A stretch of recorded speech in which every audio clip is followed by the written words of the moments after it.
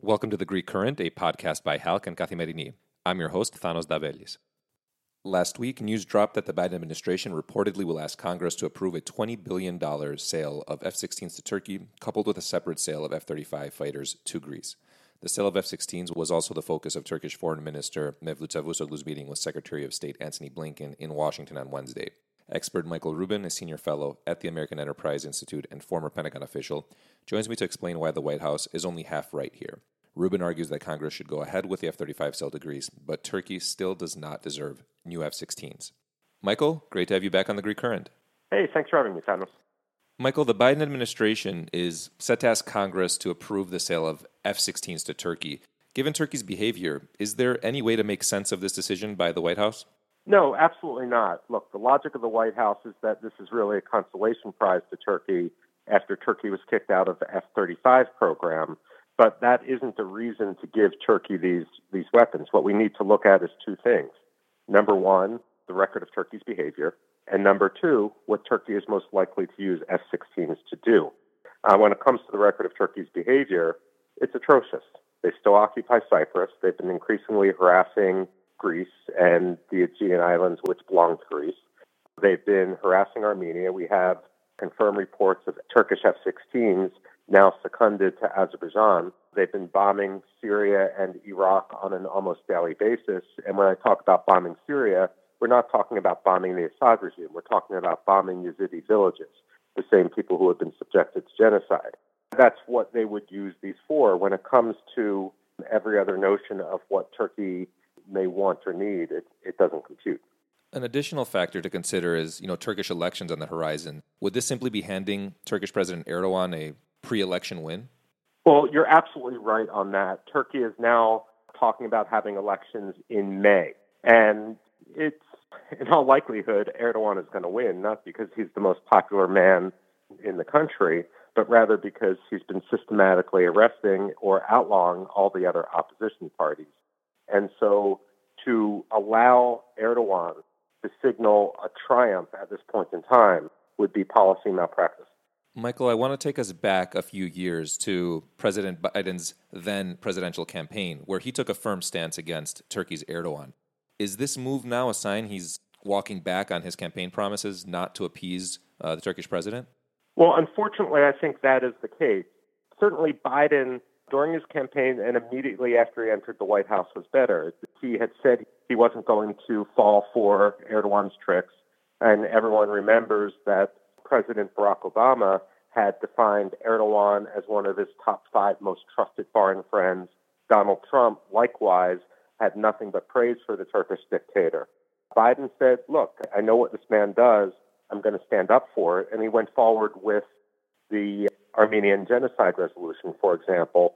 Well, here's the problem. Unfortunately, his longtime staff, who now occupy senior positions, national security positions in the Biden administration, wanted to walk the president back, and the president has allowed him.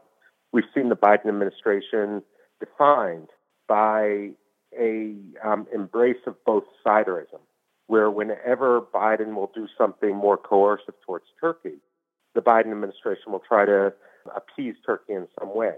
So, for example, we saw this with the Armenian genocide resolution. It was followed very, very quickly by a waiver of Section 907 of the Freedom Support Act, which meant that we could continue giving $100 million to Azerbaijan, which is Turkey's chief ally in the region.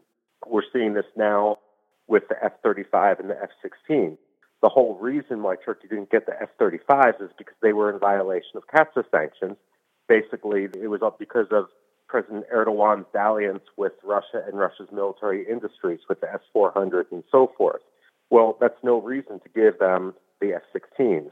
The both-siderism only encourages President Erdogan to be much more aggressive because he feels he's not going to face any consequence for his actions. Quite the contrary, he feels that somehow the United States is going to pay him off in order to delay the inevitable Erdogan temper tantrum. One way that the Biden team wants to overcome congressional opposition to a potential sale to Turkey is by offering Greece F-35s. If the Biden administration intends to link the two, what message does this send to countries like Greece, which is an ally in both name and practice? Well, first of all, I'm all for sending the F-35s to Greece. But you put your thumb on the real issue, Thanos, that there should not be linkage. There shouldn't be linkage between Turkey and Greece. There shouldn't be linkage between Iran and Israel. There shouldn't be linkage between Israel and Pakistan. Greece is an ally in its own right. The Eastern Mediterranean today is not what the Eastern Mediterranean was 25 years ago. Greece is a democratic country, an ally, and it's not only a democratic ally, it's a democratic ally right now under threat by Turkey, and it is completely immoral and obtuse to supply the aggressor in that case with the weaponry which is needed to threaten a democratic ally. The Biden administration has to stop counting the trees and see the forest. So yes, give the F-35 to Greece. Greece has shown in decades of reforms that it is ready for it and that it needs it. But when it comes to assessing Turkey's need for weaponry, we've got to look at Turkey on its own merit. And no matter what metric you choose, Turkey is failing. The second way, Michael, that the Biden team is looking to get this through Congress is by tying the sale of F-16s to Turkey lifting its veto on Sweden and Finland's NATO bids. Would this simply be rewarding Turkish extortion politics while at the same time undermining NATO's credibility? Well, absolutely. Let me put it this way. I'm all for Sweden and Finland joining NATO, but we shouldn't subject ourselves to this sort of Turkish extortion.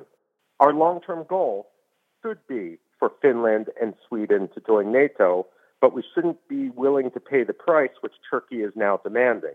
Let's cooperate with Sweden and Finland. I mean, we shouldn't destroy their brands as democratic countries, pro-Western-leaning democratic countries, simply because Erdogan is going to try to extort as much from them as possible. What I would argue is, look, if Turkey isn't going to allow them to join NATO in the short term, fine.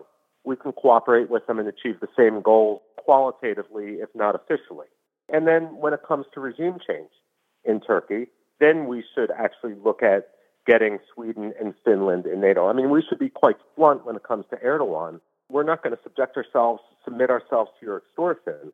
We will simply pursue our goals after regime change. And when I'm talking about regime change, of course, I'm not talking about anything like Iraq or anything military. Democracy is all about systemized regime change. Look, no one hates Turkey. Turkey is an important regional state. Turkey needs a government which is willing to work productively with all the countries in the region as opposed to try to seek its own advantage at the expense of regional security.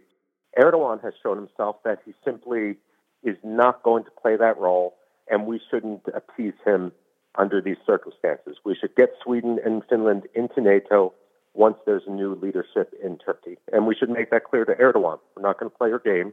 We're going to push for a democratic change. In making their arguments in favor of the sale of F-16s to Turkey, many say, that Turkey plays this important role within NATO and steps should be taken to keep Ankara, quote-unquote, on side with the West. Is this importance overstated? It's absolutely overstated, Thanos. Here's the thing. The argument goes that Turkey is an important NATO member.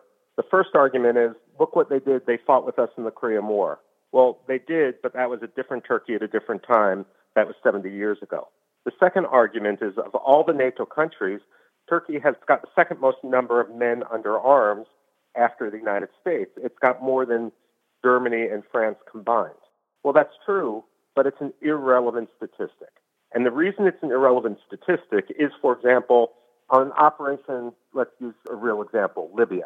What happens is at NATO headquarters, the military planners go to all the different states and see what they're willing to contribute. If you have a lot of men on paper, but you're not willing to contribute anything, it doesn't matter how many men you have under arms. Given Turkey's behavior, it may have a lot of troops under arms, but functionally within NATO, I can't say it's much more important than a country like, let's say, Montenegro or Albania. The fact of the matter is, Turkey is coasting on its reputation of having a check mark next to the statistic, but increasingly it's an irrelevant statistic. Diplomats might not understand that, military planners do, and it's time to tell Erdogan the Sultan's wearing no clothes. Michael, wrapping up, in your opinion, how should Congress react in response to all of these developments, particularly as Turkey's foreign minister is in Washington, D.C. Well, we've got to have some moral clarity, and we've got to be very clear in our interests. I'm glad that the Biden administration has broached sending F-35s to Greece.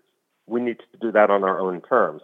But we should be very, very clear. What Congress needs to do is lay down the conditions. If Turkey wants F-16s, we need to lay down the conditions of what Turkey must do in order to have that pass Congress.